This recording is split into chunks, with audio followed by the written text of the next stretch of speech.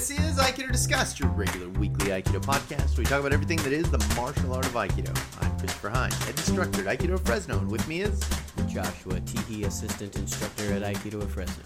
And Maya Solana McDaniel, first Q and student at Aikido of Fresno. Josh pulled out his phone right as he was saying his name, like he needed to remember, he needed a cue. What is that name? He needed a cue to remember his own name. And also, what do I do? What is this all about? Why I know I wrote it on this phone somewhere. on this phone somewhere? This is our my name. second podcast in this recording session that we've done. So Josh's brain is just drained of all. Yes, mush. It's totally different than a normal day where we sit and talk for 3 hours about martial arts. Perfect day where my brain is at high capacity. The sickness is It happens. Are That's you a down thing with the that sickness? that people don't realize. I don't think, but What? your brain Doesn't gets do a well on little drugs? mushy when you're sick. I believe that. You can't think properly. Yeah. It's crazy. Well, I mean, when you're under any kind of stress, you know, if you're just tired or, had a long day, like your functioning I goes don't down. understand what you guys are talking about. My What? brain is like a razor's edge. All the Every time. Never sick, never stressed. Never stressed, never sick. Razor sharp. So this episode is brought to you by the technique of Shiho. Ooh, I like that. Like how I And the segued numbers in there. 1, 2, Yeah. and 3. I was trying to figure. See, it would have been really awesome had we chosen, one of the 6 sort of the standards, because then I could have by the number blah blah blah Ikkyo 1 Ikkyo blah blah blah. I like how you looked at me and said 1. That one's 1, Chris. 1. Ikkyo, 1. one. Ikkyo equals So, 1. but that didn't work, so I just went with the other way. Anyway, It was almost cool, and then you Yep, explained yep, it, yep, and then yep, it wasn't. so this is an episode about Shihonage. Long story short. All right. So we're gonna break it down, talk all about it, talk all around it, Probably getting that done. and leave As per everyone usual, be with more confused. questions about this technique than when they started. I think, is this correct or incorrect? One of the more iconic Aikido techniques. This is one of the Very techniques that I think people are just Fucking like, iconic. Shihonage, that's the technique, everyone. But I'm not even sure people really understand It just what like, it is, because I yeah. think some people think it's the pin that you do while you're holding someone. Some people think it's the throw. throw. Yeah. Some People it's people don't even. Some people it's the chicken arm. arm, Yeah. Chicken arm? chicken arm. Well, I don't know how to describe So it. so let's set it up, and then we could talk about all the. Is it okay? Wait, problem question: of it. Is it iconic for people who know Aikido, or is it iconic to people that don't know Aikido? Oh, I don't think. I think outside of Japanese jiu-jitsu, you really don't see the technique that much. I mean, it depends on what you mean by the technique, and this is the thing we'll have to talk about today. But you really don't see it that much in a lot of other stuff. You see in Chinese martial arts, you see some variations of a thing that you could call Shihonage if you wanted to, but it's not the way we do it. And you see it appear in other things, but not really. Not like it's done in Aikido. Aikido, it's kind of like you don't see that many other places. So, But I know this is. I'm talking once again, talking around Shihonage, not talking at it. Poor Shihonage. Well, I'm so embroiled in I spent so much of my life in Aikido that I don't know what it's like to not know it. And so if you were to show Shihonage to just a random person on the street, would they think like, "Whoa, that's a particularly interesting, cool thing," or is it people that do Aikido that are like, "Oh, Shihonage is like that's like, oh yeah," because I they think it's the second. yeah. I think it has a special place because it's such a weird, stupid thing, and it's also kind of hard. That I think people are like, "Oh man, if we get this one." Yeah. Yeah. I'm wrong. I don't know how to qualify that because it's like I think to someone who doesn't do martial arts, any spin twist thing looks the same. Right. So Right. Yeah. Sankyo looks the same as Shihonage, looks the same as Kodogai. Right. You'd Looks be the like, same I don't as- know. Right, You but there's just- nothing particularly cool about that as opposed to any other cool wrist twisting. Right, or arm you have to have twisting. some information about Yeah. martial arts in order to understand that it's a little different than Yeah. normal stuff. If you had zero information, it looks like a kick, a punch, or a twist. Right. That's Yeah. what it looks like. you know? Yeah. It just, we seem to hype it up so much, but it's because we are looking at it a little more closely. And also, I think partially because people are like, well, Shihonage is a hard, like, You gotta do it's it. been branded one of the advanced or hard techniques. And so, Is that true? We've talked about advanced techniques in the we past, have. so I don't want to go down that road. I'm just saying that I think the reason that a lot of people are like, oh, Shihonage is partially because it's but that label has been put upon it, and so people are like, whoa, you know. Yeah, and I think the reason why it's so difficult is because there are a lot of different places you could put your emphases on the technique, because the technique as we show it in Aikido is a conglomeration of a whole bunch of stuff, really, Weird as far as stuff I think. that's happening. Yeah. And so it's like, well, if you're emphasizing this part, then that's one thing, or that part. And so it's like, people are like, oh, my Shihonage is really never that good. And it's like, well, this part and this part of the 8 parts that are in Shihonage are good. Right, So, you know what I mean? really well. Yeah.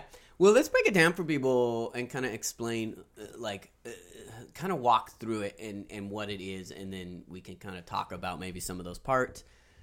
I mean, to me, right, like, it is a nage, so there has to be some sort of projection part of it. So maybe we start there. So you want to go backwards? Yeah. Okay, so it's the last word is nage, which means projection. The second to last word is ho, which means direction. And the first word is shi, which is the not nice form of four. So four directional throw is basically what it means. Why it has this name is argued amongst many different teachers. I've got my own theory, which is no more valid than anyone else's, because all kinds of people have ideas. But it's four direction throw. Essentially, it's where you do a soto mowari movement, which means a turn to the outside, meaning you're turning so your face is going away from the person instead of turning so your face is going towards the person, right? So uchi mowari is turning to face them. Soto mowari is turning to face away from them.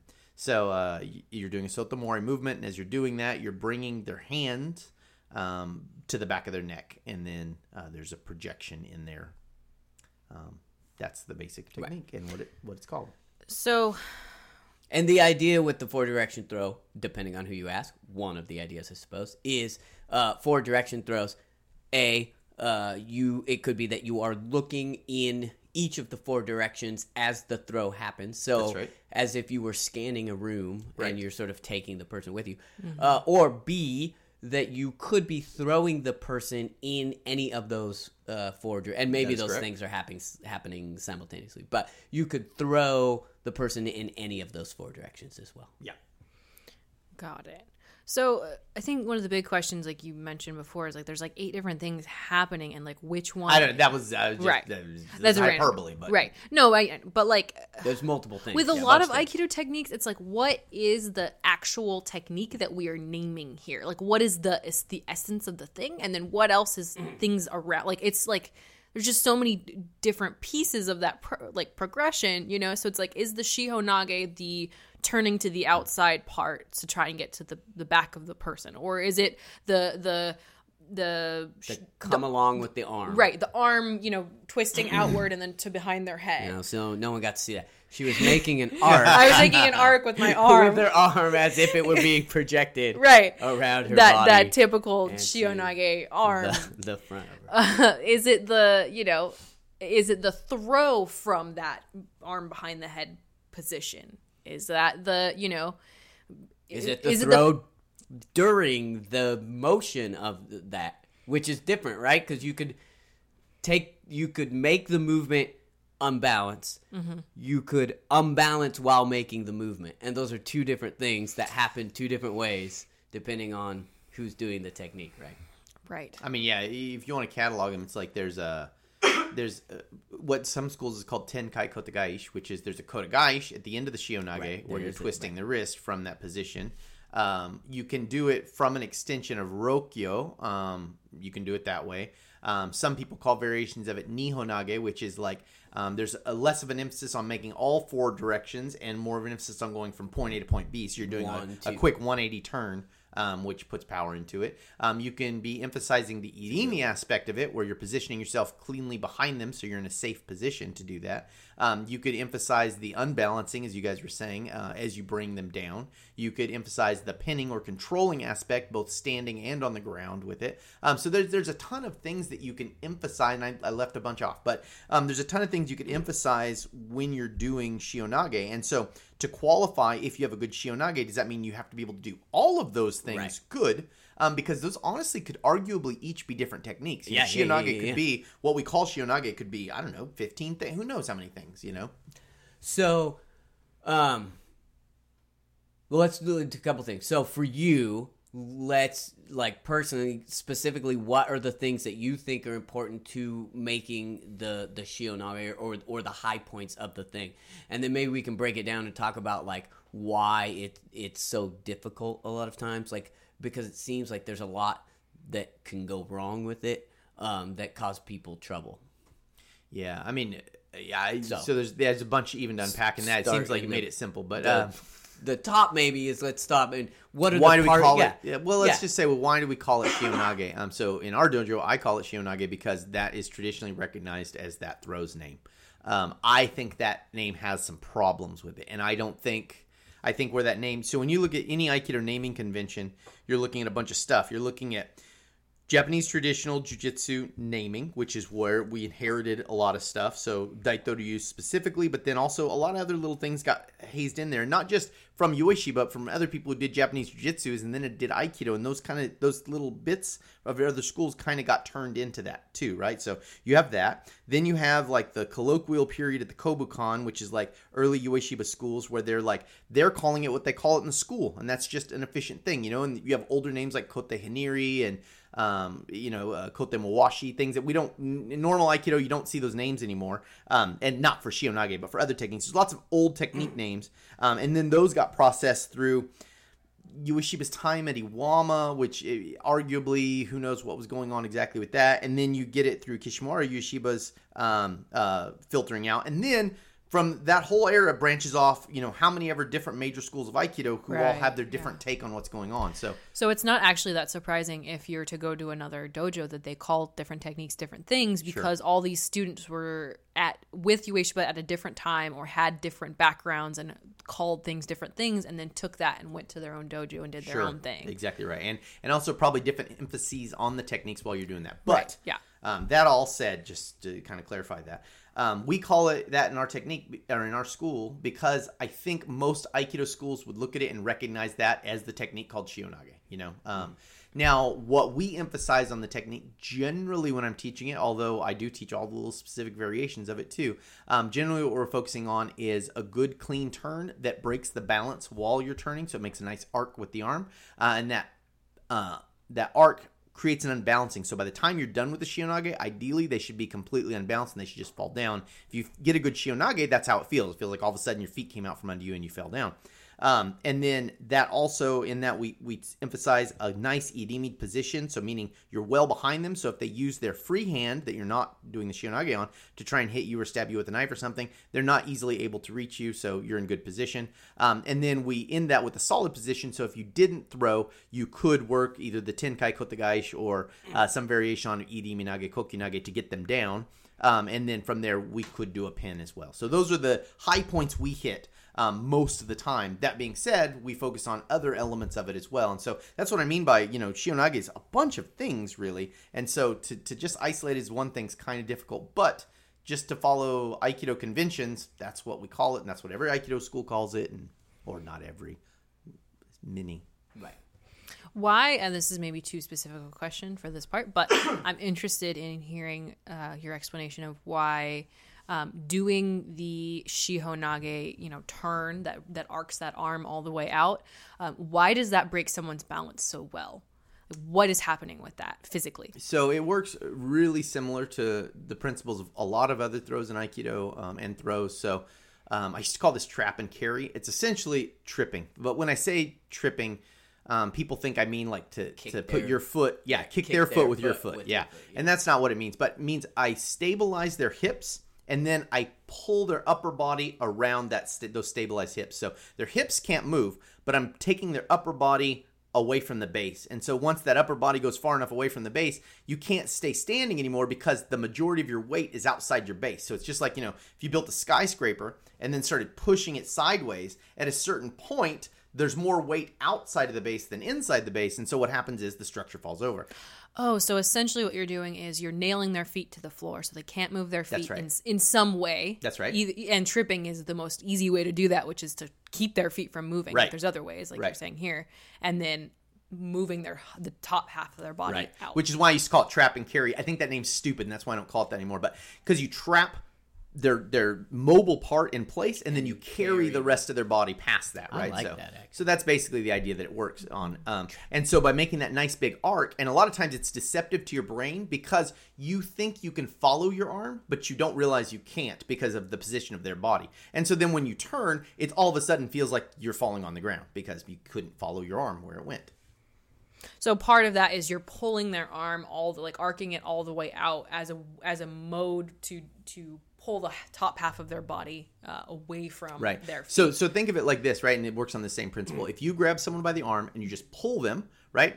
They're going to have one of two responses. They're not going to move their lower body, and they're just going to fall down, or they're going to move their lower body. And most everyone will move their lower body, so they just kind of stumble, right? Well, in Shihonage, because of the way your body's positioned, your hips are next to their hips in a way that they can't move their lower body. Right. So you're not locking their feet in place, you're locking their hips in place. And then as you turn, that arm gets pulled way out. So it's just like you're pulling someone by their arm while their hips can't move. And so by the time you make that arc completed, there's nowhere to go, and they just fall down. Got it. And the arc can be larger or shorter depending on what they're doing with their arm. So if their arm is straighter, the arc will be larger.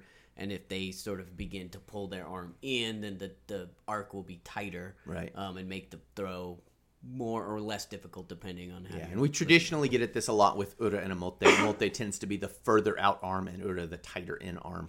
So, and this maybe is a broad question also, but I'm interested. So that seems like an interesting way to get someone off balance and potentially for them to fall. Or throwing is weird because throwing is like the word throwing kind of implies that you're throwing them, but a lot of these are just they're falling because of something that's happening. So, but that's semantics. I think calling all of it projection is more fair, which is I move their body. Now, that might move their body away from me. It might make them trip and fall down. It might move their body through the air and smash into the ground. All kinds of things could happen. But yeah, it's a little more broad than saying throw, because throw brings to mind like a Koshinage or something. Right, but right. That aside, it seems like an interesting way for that to happen. So what are the situations that might lead to having to arc that arm in such a way and being in that position of needing to do that? I know that's like such a big question. Well, no, it's just sticky wicket. So, I mean, I'll tell you why I believe this to be true. And I believe it's so true that I can't believe anyone else doesn't believe this is true. But I know lots of people don't believe it's true. It's because we're wrestling over something. Right. We're not wrestling over each other's bodies. Because if we're wrestling over each other's bodies, right? So if I'm doing like Greco-Roman or American freestyle or some other grappling style, I want to grab their legs directly because then I can take them down, or grab their upper body directly because then I can move them in a way that they can't. You want to get their center of mass, like their big, the meaty part. Right. So if you look at judo or any of these other grappling arts where the objective is to get a person and take them somewhere, then you grab them around the body or the legs is what you do. Right. And so when you see throws that are done on the upper body, specifically wrist, elbow, shoulder, what you're seeing is someone who's wrestling over something else. Right. And so we've got something we're fighting over, and probably historically some knife, sword, some other kind of weapon that if I didn't control that, you would be damaging me with. So that's what we're wrestling over. If you think about it, that arc that you're creating, what you're essentially doing is creating a locking the hips and creating that arc to create space between the body and the arm that is connected to your hand or you connected to their hand, right? So that would be if they have a weapon, I'm keeping that as far away from them so they can't switch it, right? To the other hand. To the other hand, and keeping it away from me. That's why I'm creating that arc out from myself, right? On the flip side, I have the weapon. I'm keeping that weapon extended away from them, creating space, right? So I use this a lot of times. More like it ends up being a Shihonage, but a lot of times I'll use it as a like if I have a grip lock on someone's weapon, I'll use it as a means to create space so that I can then begin to work on disarming the knife while they are extended extended from their body so they can't get around to grab it with the other knife. Then if that begins to close, then the Shihonage sets up, right? Because they're closing that space, so I continue that arc and it arcs all the way. So maybe we need to step back a little bit, because if you're not familiar with complicated way to say it. No, I mean it makes sense to me, but I mean if you're not familiar with doing knife stuff or anything like armed like that, then you might not like understand what the order of operations is if someone is attacking you with a knife. And so like if someone's attacking you with a knife, number one thing is you don't want to get cut, and you're like, I don't want to be contacted with that knife at all. And so ideally would be to stay out of range for them to cut you. If that is impossible for some reason, then you have to find a way to keep them from cutting you. And of course, being cut is what you don't want, number one. And so you you have to find a way to block that hand, find some kind of suppression, put your hand on their elbow or hand, preferably elbow, so that they can't cut you with that. Then your main problem is, well, they can switch hands, or they can, find a way around your suppression. And so then the next step is to get a better hold on that knife hand. Control it. And so that's what Josh was talking about with the grip lock, getting both hands covering that knife hand so that they can't switch to their other hand. And then from there, that's where you're moving the knife, like Josh was saying, away from the body as far as possible, so that in addition to your hands covering their hand, holding that knife in their hand, they also just can't reach their other hand. And then from there, you can work on taking the knife out of their hand, because you don't want to get cut. And the best way for them not to cut you is for you to have the knife instead of them having it. And so that is kind of and what's setting works, that up. It also works backwards. So if I have the knife and they have a grip on me, that distance will also help to break that grip. Does that make sense? And that's what you learn at 4th Q at our dojo. There it is. But so that's like... And that's what sets up the Shihonage. And if you can't understand that, then you will never understand how Shihonage works. Right. Because it's such a weird, specific situation. You will never find that... I'm going to take that back. It is very difficult in unarmed Gyowaza, I feel like, to do a Shihonage. That isn't manufactured. Right. The minute you put a weapon into the mix, it will pop up. Yeah. You'll see it. I mean, and it's not as if there's some special reason for that. It's just because the positions it's one of the things that will happen. Right. Yeah. The positions you put yourself in to keep yourself safe from the knife lend to the Shihonage unfolding. Right. So I know there's a couple ways that you generally teach the lead up to the Shihonage. Can you describe, I think you could probably describe it better than I can, how you kind of teach what might happen to get you into that situation where you're needing to do that Shihonage in the first place? Yeah. If you are the armed person, and so now that we understand this, I'm just going to say it like I would talk about it in class. So if you're the armed person doing a Shihonage and they have you on a Katate Dori side, this is a good example, you're turning Soto Mowari and looking for a clear, right? So you're turning Soto Mowari to let your hand get free. That's what you're trying to happen. But it doesn't. And if you continue that Soto Mowari action, you will naturally end up in the Shihonage position. You'll be behind them with your hand in the center of the back of their neck, which is great. And that's assuming they're very flexible and they can stick with you through exactly that. Right. Yeah. And understand that the point of that action is not to do the Shihonage. The point is to put them in a difficult position to hold your knife. And so if they let go at any point, that's win. You're cutting them and leaving. That's right. Exactly right. Yeah. And what's nice about the Shihonage is it naturally puts you in the irimi position. So if they do let go at any point, winning. Right. You're in a strong position. Yeah, you are at distance and in a good position. Yeah. Right. And so that's a common way I'll show it. And another way I commonly show it with them armed is I'll go to the strip for Rokyo. So using a Rokyo, a straight arm barring technique, you can get a nice leverage point on your shoulder. So if I'm dealing with someone armed and I'm to their outside, I can get my shoulder into their elbow and pull the knife to strip. A lot of times that'll work, but if they're really strong, they'll pull their arm back, so they'll curl me back. So picture they're hyperextending you're trying to hyperextend their elbow, which is on your shoulder. Yeah, and wrist. I guess. You're holding their armed hand, and then your shoulder is in their elbow, and then you're pulling to try and strip it out, right? And then they are so strong they can pull back. And when they pull back, you turn and you get a perfect Shihonage for it every time. So that's another situation that I commonly show Shihonage from. And then the third, which could be either you or them armed, depending on what's happening, you're trying to make irimi or Soto Mowari, either one. So you're trying to get to the outside. And then when you're doing that, their arm is shooting wide. and you can pass it. You manage to pass it. And so if they're armed, it would make sense that you're passing it because the knife's coming at your belly to cut you. If you're armed, then you're pulling your arm free so they can't get it, and their arm's following you in. And so either one of those situations, their arm will pass you, and then when they pass you, that really naturally leads into a Shihonage. And so this is the example of like Shomenuchi Shihonage is this technique comes up. So that's why you're passing, like it kind of takes that long route to the outside and then comes back down low, That's like right. a whole like So, semicircle yeah, around. if they're trying to cut you, it's because they were trying to cut to the outside and you're suppressing that and they're going low and then you pass. Or if you have the knife, you see them going to get it and so you draw low and they follow your hand.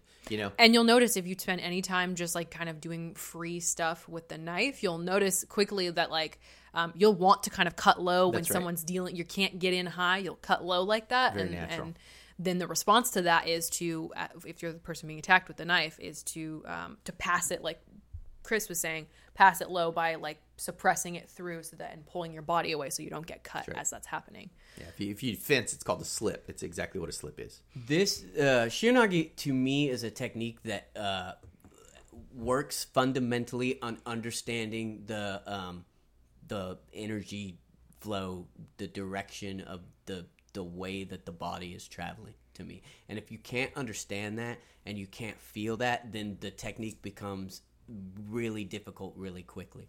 If you do understand it, you can feel it and you can move with it and add to it, then it's easy. It'll be just simple for you.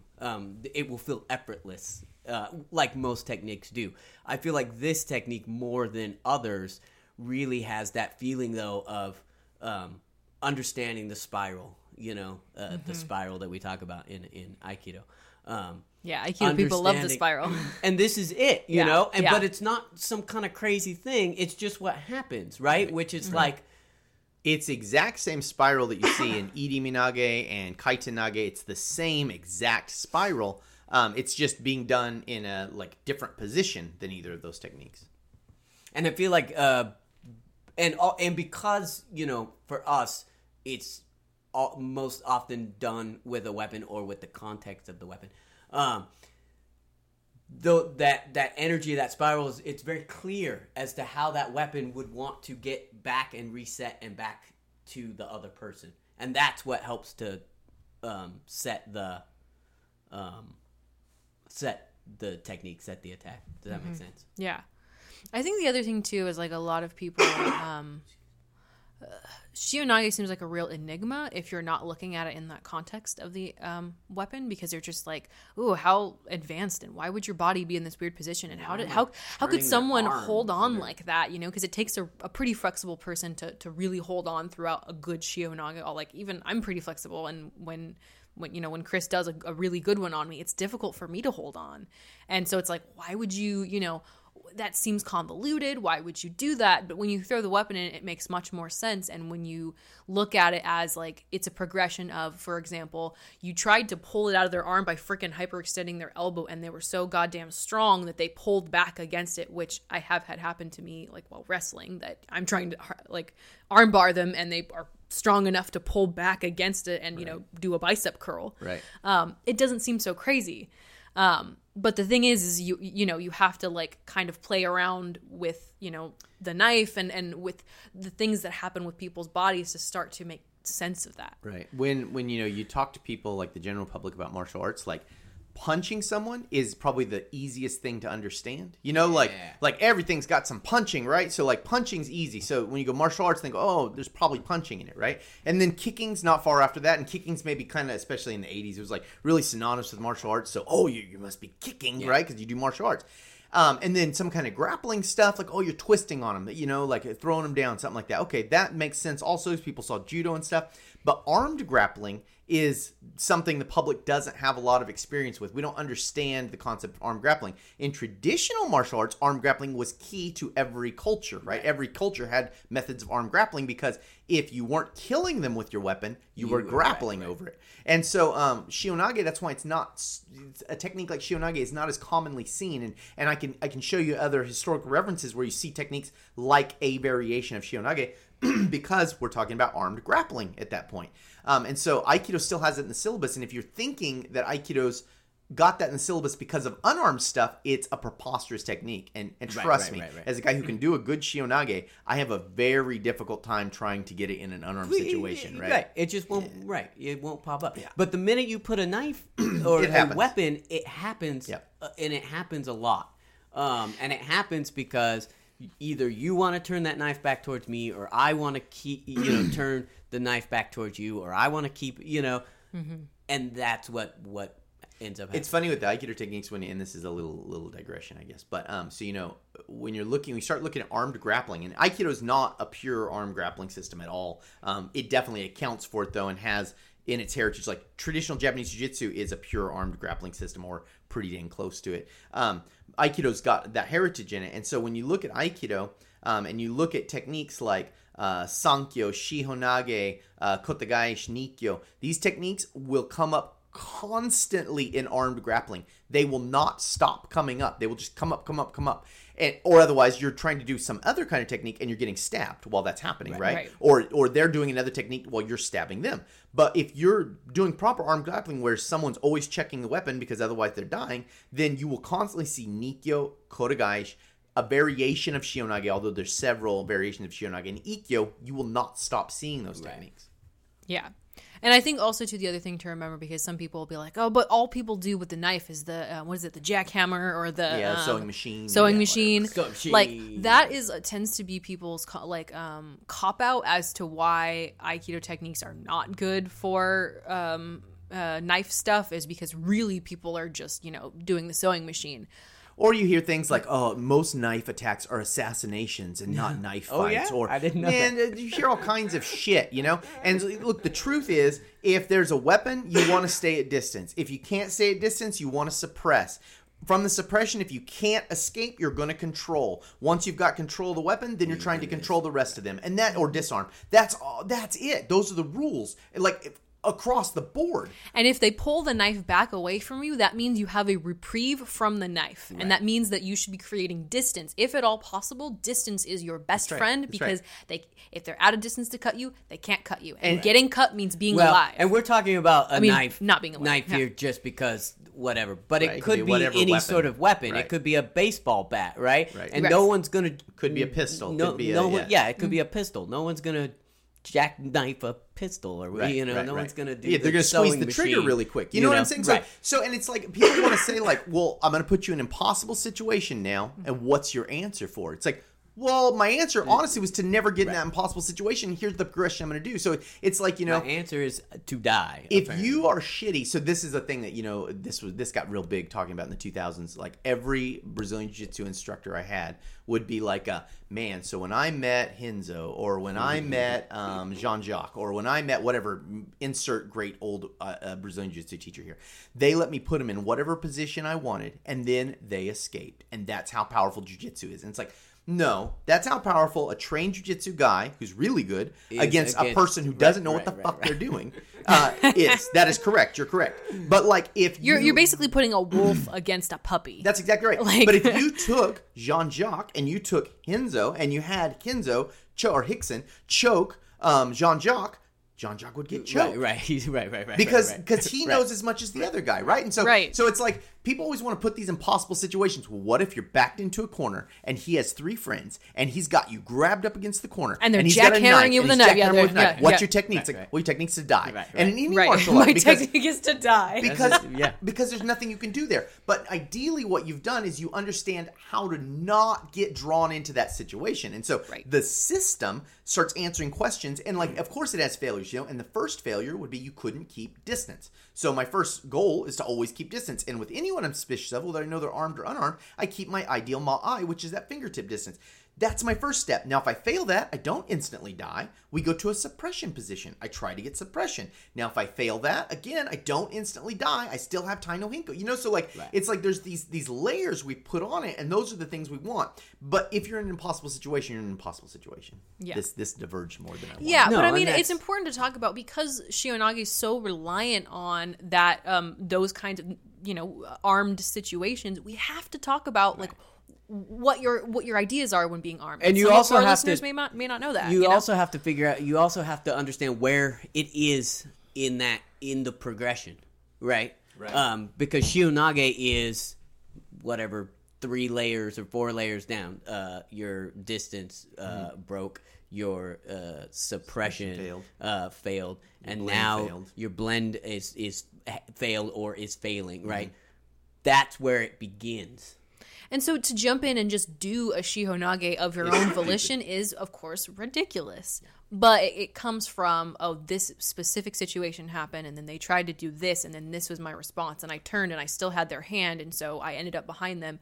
And truthfully, this is one of my issues with the way that we call nages, and I know it's now listening to you talk about the history of naming conventions in Aikido, like, it's just a kind of a conglomeration of different stuff, like... Shihonage is still Shihonage, even if there's no nage, even if there's no throw, Right. Because you're getting into a better position, and if you've still got that Shihonage, arm behind their head, in that like chicken arm position, right. Whatever. I don't know, like chicken wing, sort of thing. like. You still got something out of that, Sure. And if they've got something in their hand, or if they've got your hand in their hand, you can disarm or free your hand, and you have done what you needed to do. And the throw is a extra, I mean, that'd be great, but if they don't fall, who cares? I mean, to me, the Hadoke from Shihonage is still a Shihonage. It projected them away from you, and you escaped. And it would look nothing like the formal technique of Shihonage, Right. It's just, I think, like, because Aikido has become so, like, codified in the way that it is, that we can't separate Shihonage the throw from Shihonage the movement, the better positioning, or Shihonage the pin, or Shihonage the, whatever. Like, it's all different versions of Shihonage, but we're so specific on it, when in reality... that thing that was codified was also kind of just a conglomeration of things, and a nickname that someone gave it, and that random one stuck, you know? And it's like, we think that like there was a grand plan, and truthfully it was a bunch of random people that studied with O-sensei and had different ideas and said, hey, let's call it this, or I'm just calling it this thing in my dojo, and that's what ended up happening. And so now we think that there was a grand plan, when in reality there wasn't, and so we shouldn't treat it that way maybe either. Part of this too is, I think, the flaw in forms training, and this is an episode I'd like to do maybe at some point, also talking about forms training, and good, bad, indifferent. But I think forms training makes it difficult sometimes to get to the heart of what the thing is that we're doing. Because we see the form as this whole. If you're going from A to Z, and Z ends up with the person on the ground, and you're, doing the thing, we see that as one.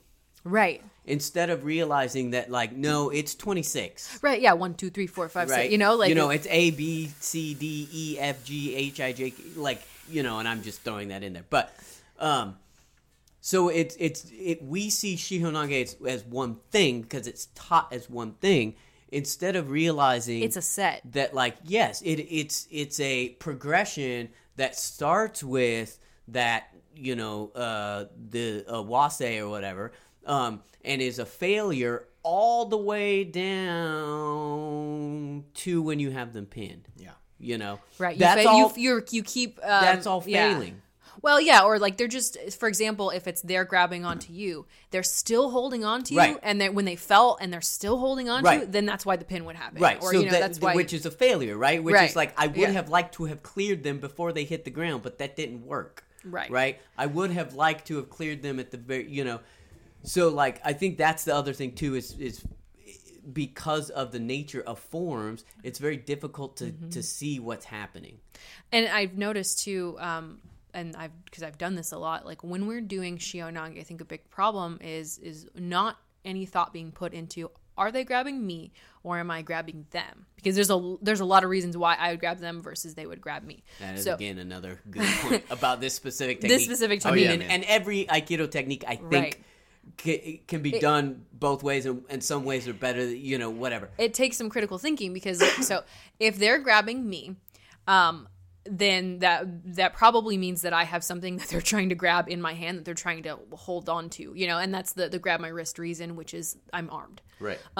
And so my idea is, well, I want to get their hand off of mine so I can continue to cut them, because that's my greatest defense in that moment, is using the weapon that I have in my hand. Right. And so the Shihonage is maybe coming off because I'm trying to free my wrist from them. If at any point they let go, even if I'm in the middle of my Shihonage beautiful arc and they let go, goodbye, I'm done with that technique. I cut them now. I don't need to do the rest of the technique or hold on to them to make the rest of Shihonage happen.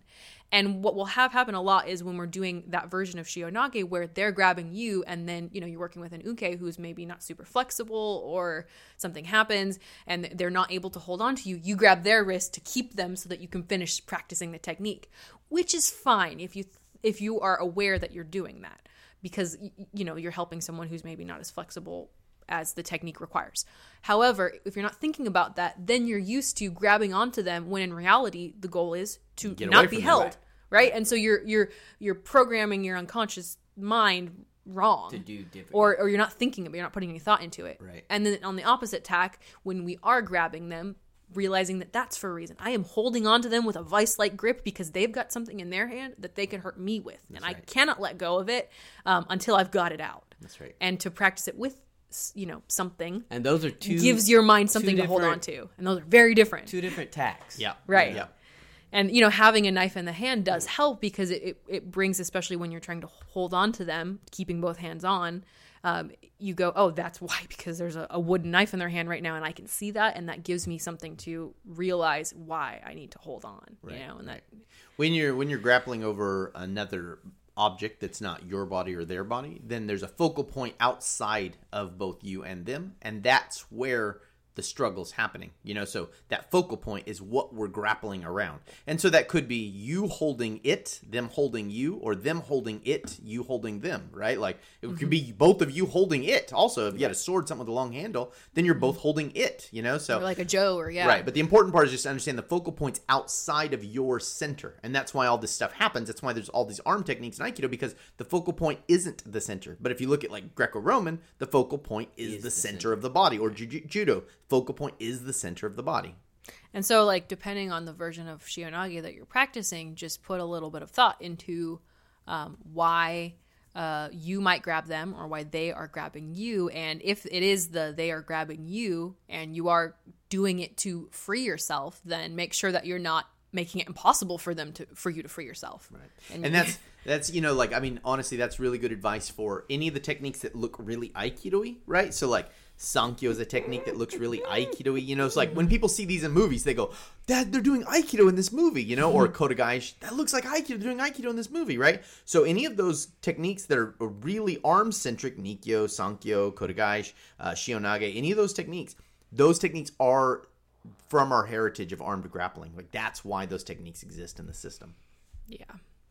What are some, what time are we? Go ahead. Okay. I was just going to say, what are some of the common, because we had kind of pre-gamed this a little bit, what are some of the common issues with people? Because I know it's a more difficult, more complicated technique to learn sometimes. What are some common issues that you guys run into when working with students on this technique?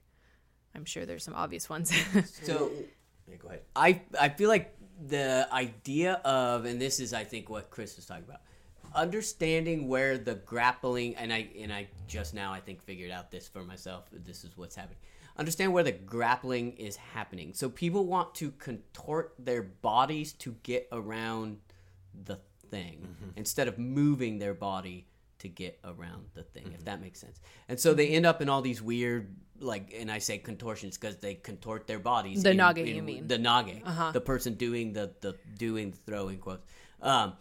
They just contort themselves in all these weird ways instead of just understanding where the focal point is and fitting Aiki with that focal point to get where they need to be. Having haragi rather than letting their arms get all whacked out behind their head. Or, to me, that's the biggest problem is understanding that dynamic and fitting their body to the thing instead of contorting their body. Everyone wants to contort, and then they get to there's you can see it every time. There's a point in the technique where I can't get my hands where they need my arms and their arms to be where they need to go, and it's because you're wanting to take that space somewhere. Mm-hmm. Yeah, leave that. Move yourself. Yeah, I think too, the reason that often happens is because people want to copy the way that the Shihonage looks. And so they're trying to reproduce the way that it looks to them. And they're not, Haragi is what we need in that. It's so important in this technique and all techniques. But and alignment with your body, generally keeping your hands in front of your center, although there's other little details that go with it. Right.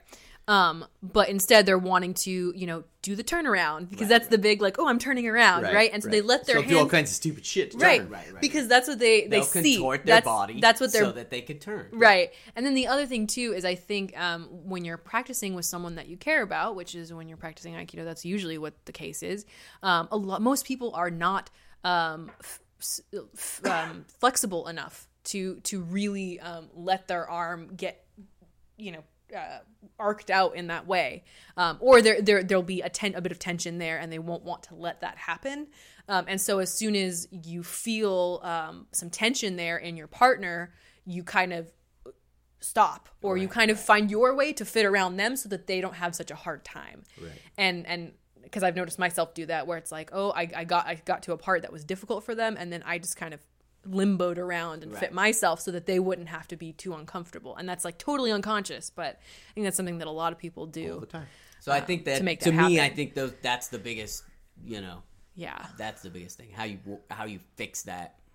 I'm struggling with that as an instructor, being able to eloquently put that to someone in a way they can get. So, what about you? But maybe that's it. Maybe I figured it out today. I don't know.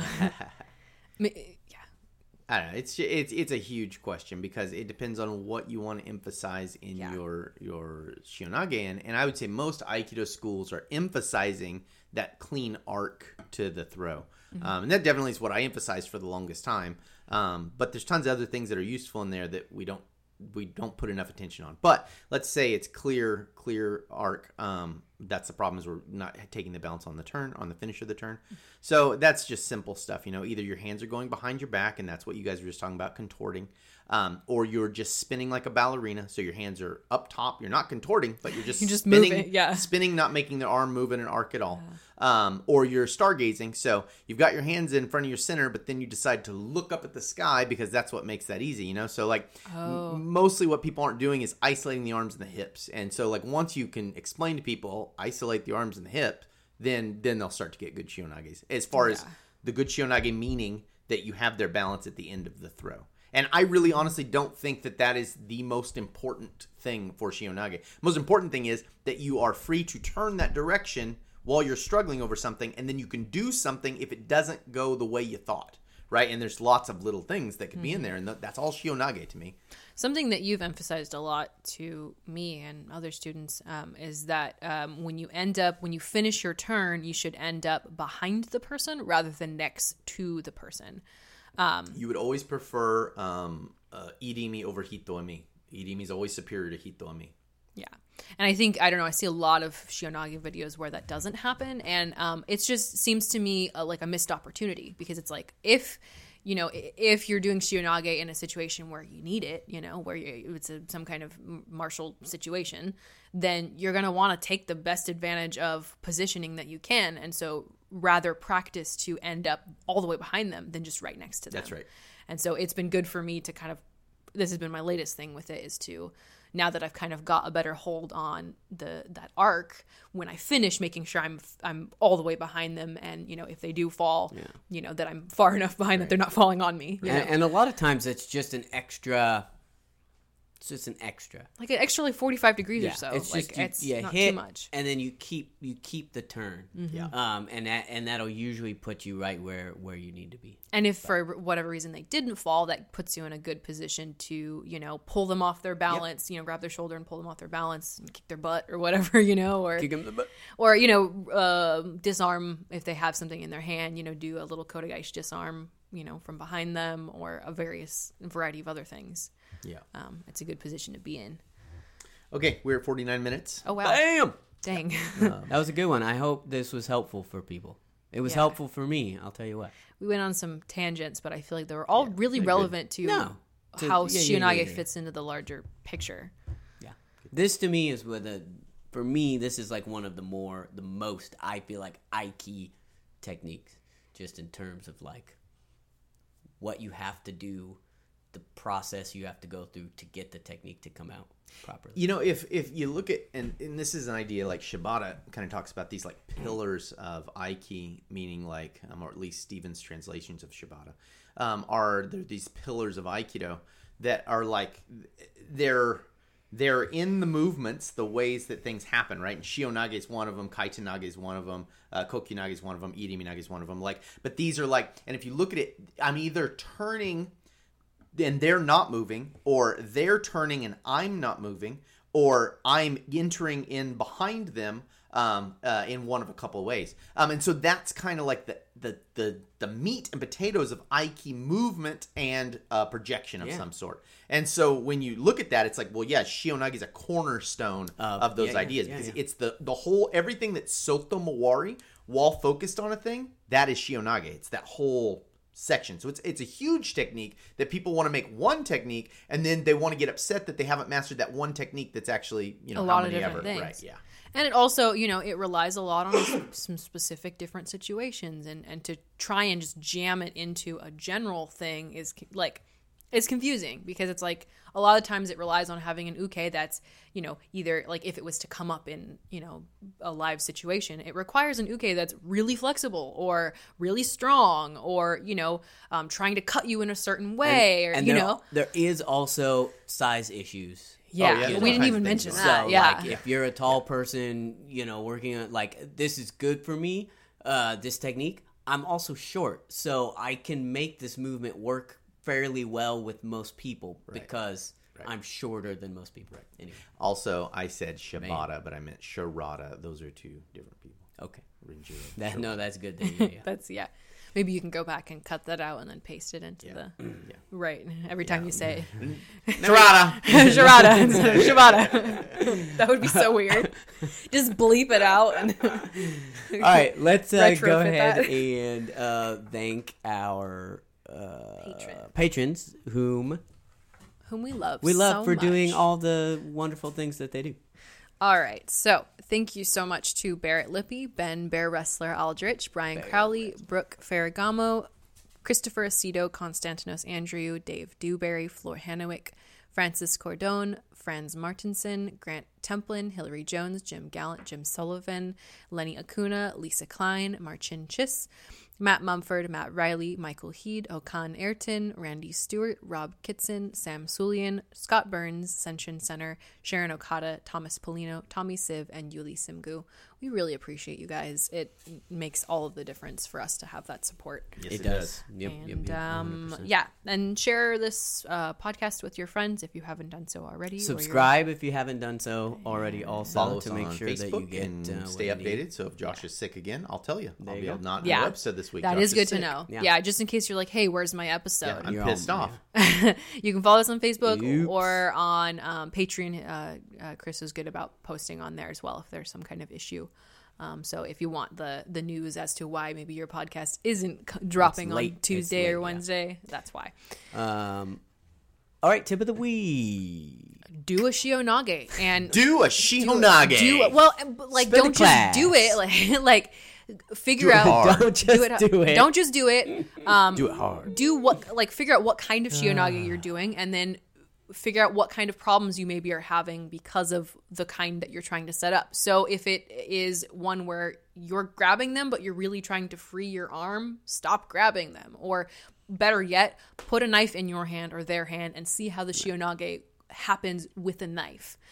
Do it a bunch of different ways. Yeah. You know, so normally one way that I like to do it sometimes is like from a katate where, look, I'm not going to do as the nage, I'm not going to do anything other than putting my hand in front of my head and making that turn.